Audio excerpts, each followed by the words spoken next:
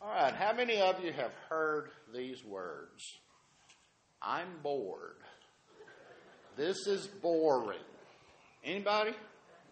Now, if you think about it, we've had 3 months basically where all of the kids have gotten out of the habit and the structure of school. They've had all of these wonderful toys and gadgets and devices that they just couldn't wait to get in their hands, and they've already used up all of the goodie out of that. And you hear a lot of that. But I hear a lot of adults too say, I'm bored. I'm bored. I found out something in preparing for this. In 1853, Charles Dickens wrote a book called Bleak House. And in the book Bleak House, he used the concept, if not the word, of boredom that historians kind of accept. That's just when it came into being. Now, what he used was jog-trotty. He had a character in the book that was referring to his situation, and he said, things are just jog-trotty and humdrum. Now, why do you think in 1853 this concept of boredom came to the forefront? We were starting to go into something, and it was starting to catch ground, called the Industrial Revolution. And with the Industrial Revolution, what happened, you had people that were from basically an agrarian society that worked from sun up till sundown. They had time for meals, and then they went to bed, and then they got up the next day and started all over again. And all of a sudden, as the Industrial Revolution started to take hold and it moved throughout the Western world, what we started to see was that people had something called time.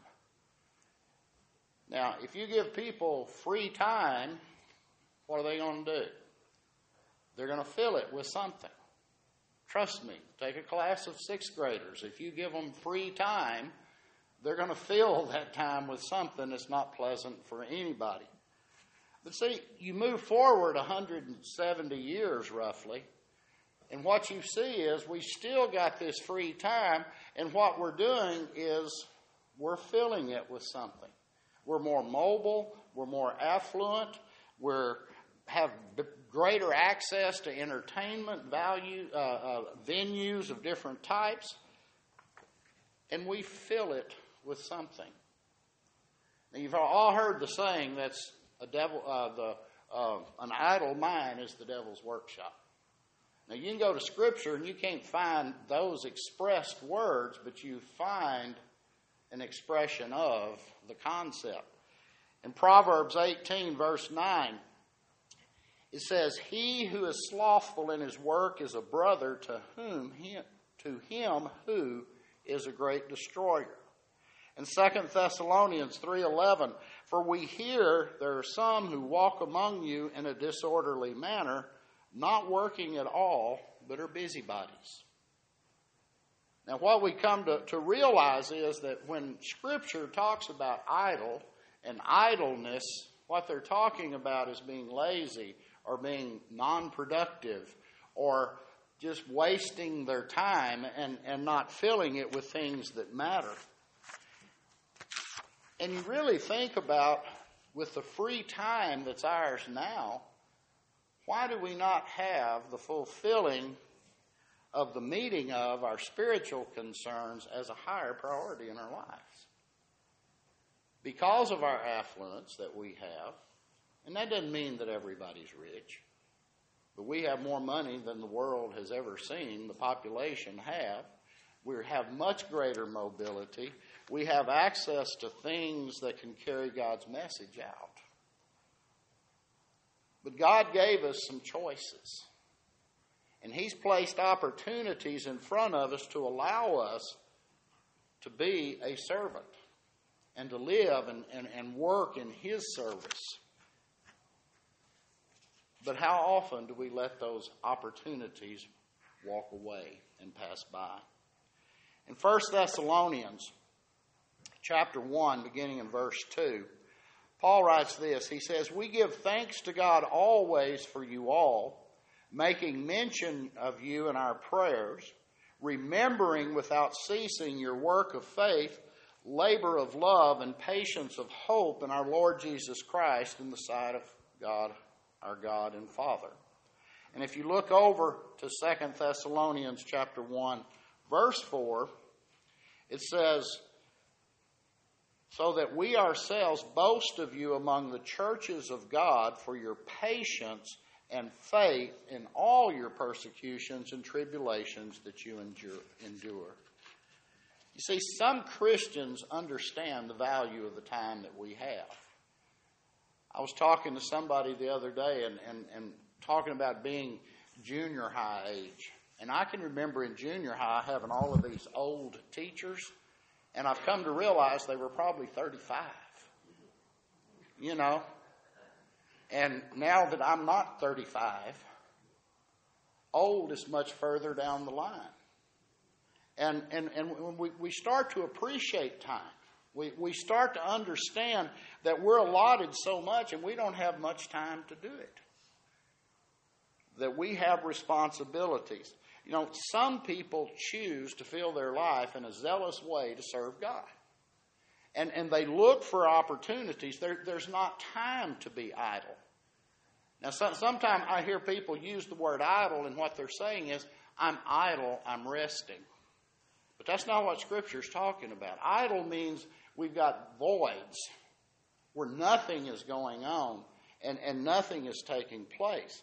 But you have those zealous Christians that attend worship. And when there's an appointed time for the church together, they're there. To be together, they're there. They're ones that take time out of their day to spend a period in Scripture, studying and reading, trying to gain more knowledge and understanding. They're the ones that are willing to sacrifice time, their personal time, and allow it to become God's time. They view their time as the Lord's time. But there are those that choose different paths. In Revelations 3:15 and 16, we've all read that many times, where Jesus says, he says, I know your works, that you are neither cold nor hot. I could wish you were hot or cold, so then, because you are lukewarm and neither cold nor hot, I will vomit you out of my mouth. That's kind of a coarse way to say God doesn't appreciate those that are only partially committed. That God doesn't appreciate those that are willing to come to worship when it's a convenience to them. Those that are willing to bring whatever they have left over to church with them. Bible study is often neglected in favor of other things. They take very little personal time to study for themselves, to study with others, to teach others. And basically, those that are lukewarm, as it's describing it here, these are those that talk the talk but don't walk the walk. And that's not what God's looking at. Now go to 2 Timothy chapter 4, beginning in verse 9. It says, be diligent to come to me quickly, for Demas has forsaken me, having loved this present world, and has departed for Thessalonica. So we've got the zealous Christian. We have those that are lukewarm, that are kind of in the game, and there's some hope for them. And then we've got those that absolutely turn their back on God. These are those that are just cold. And whenever I read that, what I saw, the first thing was the anguish that was in Paul's voice. What did he say? He said, come quickly. He said, I've been deserted. One that I thought was a faithful brother, he said, they've chosen to go somewhere else. So we have the zealous that gives their whole life. We have those that are lukewarm, warm, that it's kind of when it's convenient. But then we have those that are cold, that just quit sharing worship at all. That just quit giving up part of their life in service to God. They've become greedy where it relates to their time and their money. They've got a Bible, but it sits on a shelf or on a coffee table and it's never open. And honestly, when you think of that, these are those that have made a choice, and not by their words, but by their actions, they're saying, I am ashamed of the gospel of Christ. And that's sad. That's sad. So we have different types of Christians, the zealous, the lukewarm, and the cold. But how can we become idle and lazy and become bored with doing the work of Christ? I want us to look in Colossians chapter 1, beginning in verse 9. And Paul answers that question. And in answering the question, he also says this is what you need to do, how you can avoid that boredom. I watch the young ones today that have all these little electronic devices. Now, I got to admit, with old, fat, thick fingers, I can't play any of those games. Never have been able to. I'm still on level 2 in Pocahontas back in the Game Boy days, so that tells you where I'm at. I never gained anything. But I wonder about, where has the imagination gone? Where is the forward looking? What happened to that? Where we're able to recognize the opportunities that are out there. And verse 9, this is what it says, and listen very closely.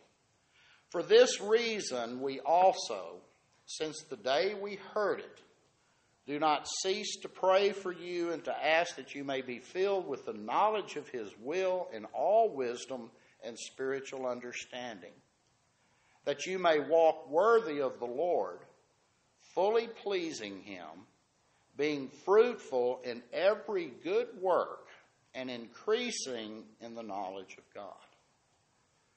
Now, when Paul wrote this letter in Colossae, what the church was facing there was those that were trying to meld together the law and Christianity. And these people, as we are, when you have great conflict, sometimes there's a tendency to disengage. There's a tendency to separate from the problem. And when you begin to separate, what happens, there's a complacency that comes in, and there's an idleness that takes place. But what Paul is doing, he's sending this encouragement to them, and he's saying, look, guys, he says, don't be lazy. Don't be lazy. He said there's 3 things that you can do, very definite things that you can do to avoid falling into the trap of lazy, into boredom. And folks, when we get bored, we tend to just quit and give up. But the first thing he says, he says knowledge is going to increase your interest. Now, I love baseball. And I'll hear people say, well, I can't watch a baseball game because it's just a lot of dead time in between the activity. That's the part I love, that you can watch the positioning of players and all of the maneuvering and shifting and all that goes on. And I love that. I have a brother-in-law that's an avid golfer, and he can watch a golf tournament for 2 hours on a Saturday afternoon. And I think, why? But I don't know anything about the game, really, So if we gain knowledge about things and we understand it, then we're going to have an interest in it. Well, the same thing is true. Psalm 119, 164 says, rejoice at your word as one who finds great treasure, something we value. And the deeper we dig into it, then the greater understanding comes, and the greater the love for the message, and the more we understand and love, guess what we're going to do? We're going to study more and more. Because it's like a new door gets opened up every time you turn the page. And I referred to age and our perception of things and time, how that shifts.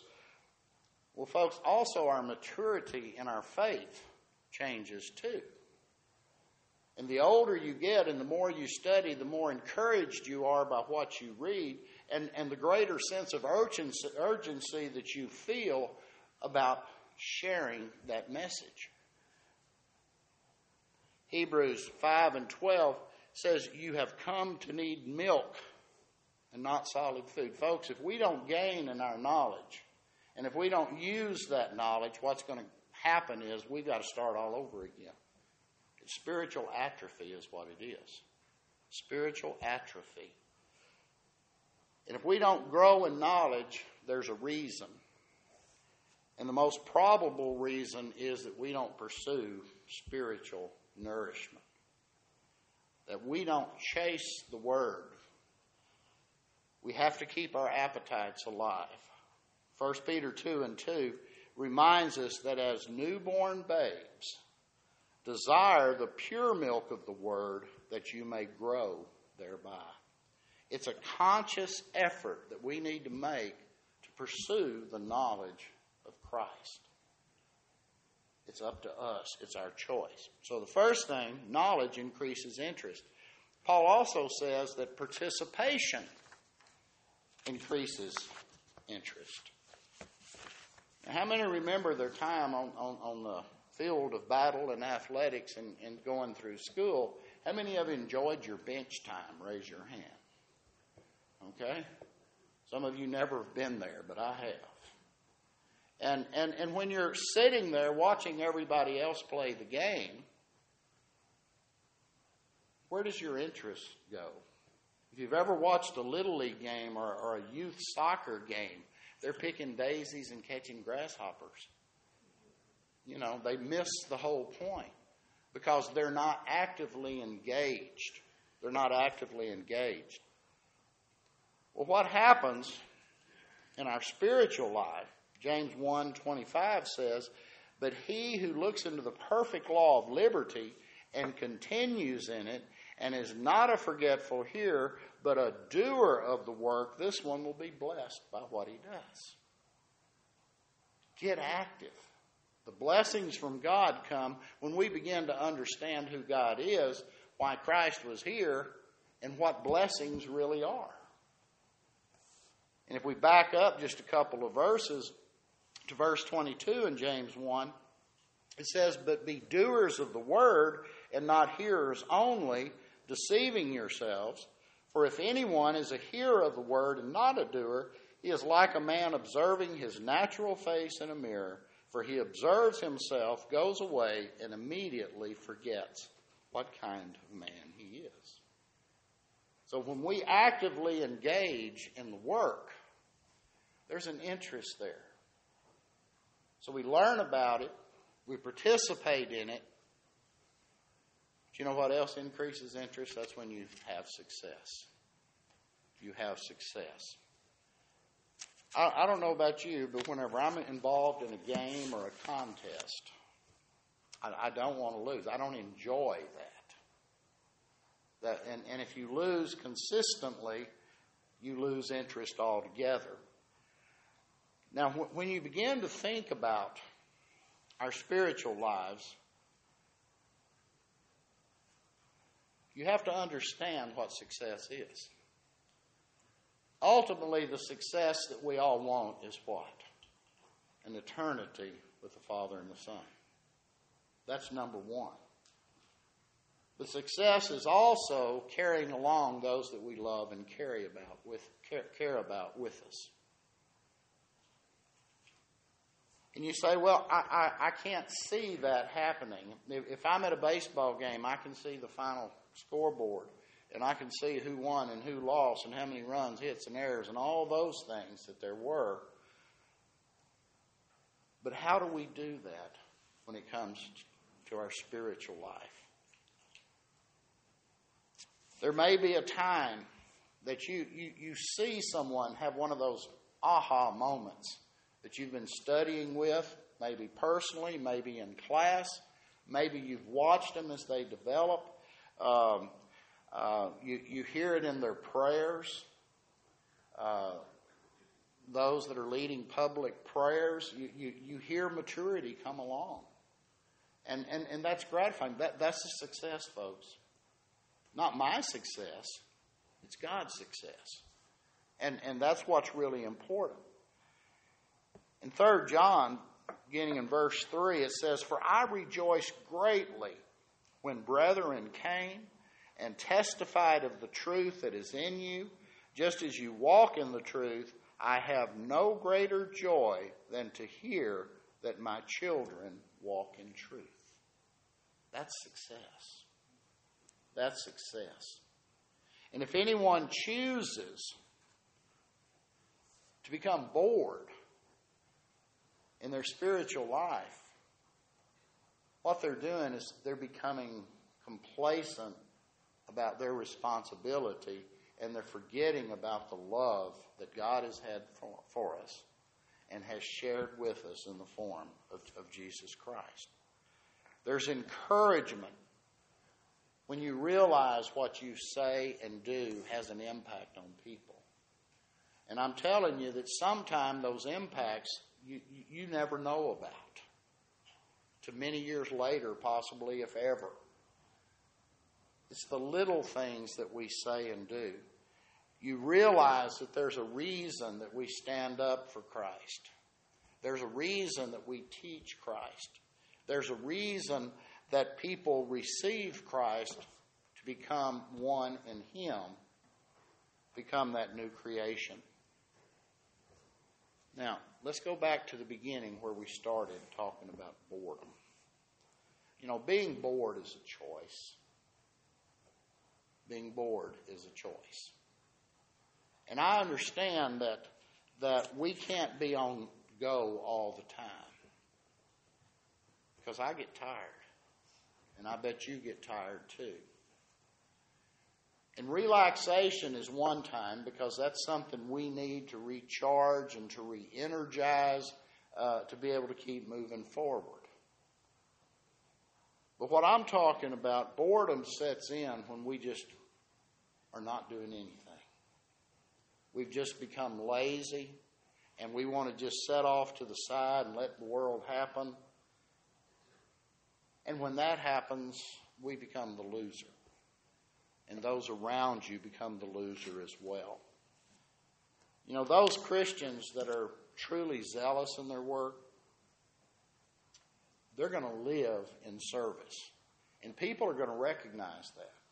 Just by their very existence, just by their very actions day to day, people are going to see that. And they're teaching a message to them. But what about those that are lukewarm? They're going to hear a message from them too.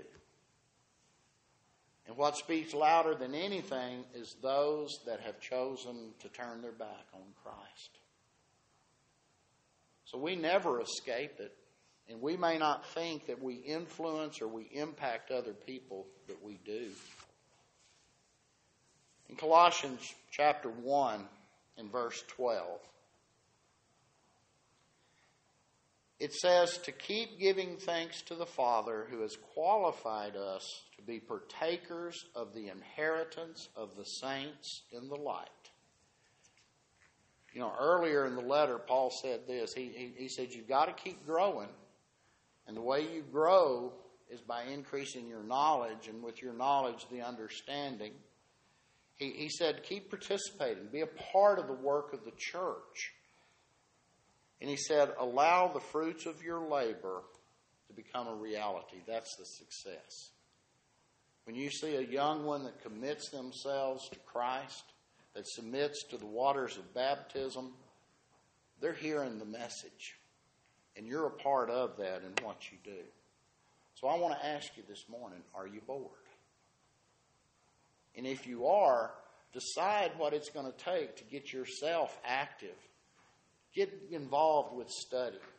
Get involved in the book. Come to class. Share worship. Be touched by those that are around you. There may be those that have reached a point in their life. They say, I've got to make a change. And they're ready for the waters of baptism. We're here to assist you with that this morning. There may be those that have allowed life to kind of put a wedge in and push them away. And they've separated and they become comfortable in that, but they're realizing, I've got to recommit and I've got to make a change. And I've got to renew the zeal that I once had and make it real. And there may be those that just have a hard time. Right now it's tough, folks. It's tough. There's so much goes on in the world, and they just need the encouragement that can come from God alone. And we'd be happy to pray with you this morning. Whatever your need, would you come to the front as together we stand and as we sing.